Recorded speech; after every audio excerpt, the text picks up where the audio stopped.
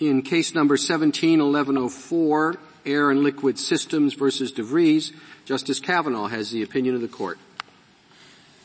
This is a maritime tort case. In maritime tort cases, we act as a common law court subject to any controlling statutes enacted by Congress.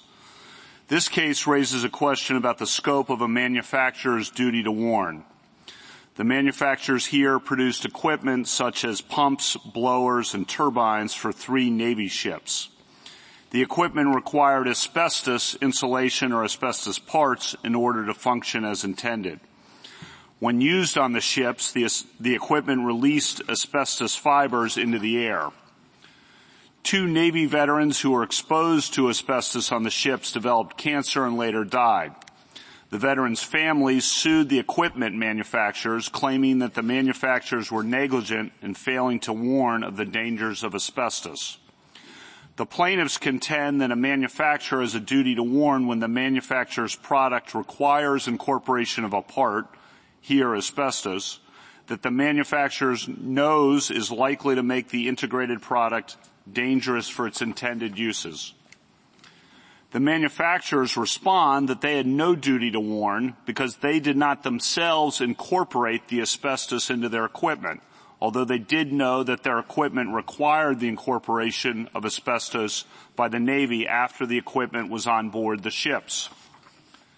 The general tort law duty of care imposes a duty to warn when the manufacturer has reason to know that its product is likely to be dangerous, and the manufacturer has no reason to believe that the product's users will realize that danger.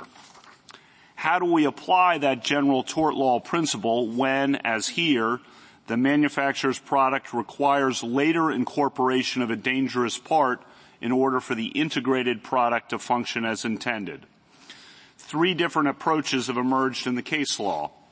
The first approach is the more plaintiff-friendly foreseeability rule that the U.S. Court of Appeals for the Third Circuit adopted in this case. A manufacturer may be liable when it was foreseeable that the manufacturer's product would be used with another product or part. The second approach is the more defendant-friendly bare metal defense that the manufacturers urge here. If a manufacturer did not itself incorporate the part into the product, the manufacturer is not liable for harm caused by the integrated product. The third approach falls between those 2 approaches. Under the third approach, a manufacturer has a duty to warn when its product requires incorporation of a part and the manufacturer has reason to know that the integrated product is likely to be dangerous. We conclude that the third approach is the most appropriate for this maritime tort context. To begin, we agree with the manufacturers that a rule of foreseeability would sweep too broadly.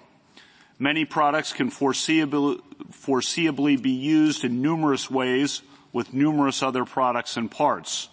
Requiring a product manufacturer to imagine and warn about all of those possible uses, with massive liability looming for failure to correctly predict how its product might be used with other products or parts, would impose a difficult and costly burden on manufacturers while simultaneously overwarning users. That said, we agree with the plaintiffs that the bare metal defense urged by the defendant manufacturers ultimately goes too far in the other direction. After all, when a manufacturer's product is dangerous in and of itself, the manufacturer has reason to know that the product is likely to be dangerous for its intended uses. The same holds true, we conclude, when the manufacturer's product requires incorporation of a part that the manufacturer has reason to know is likely to make the integrated product dangerous for its intended uses.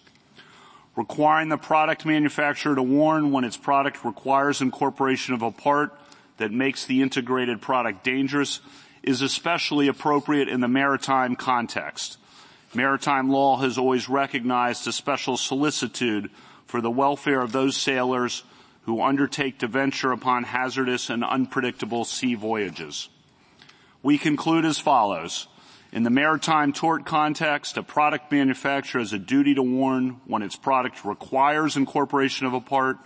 The manufacturer knows or has reason to know that the integrated product is likely to be dangerous for its intended uses, and the manufacturer has no reason to believe that the product's users will realize that danger.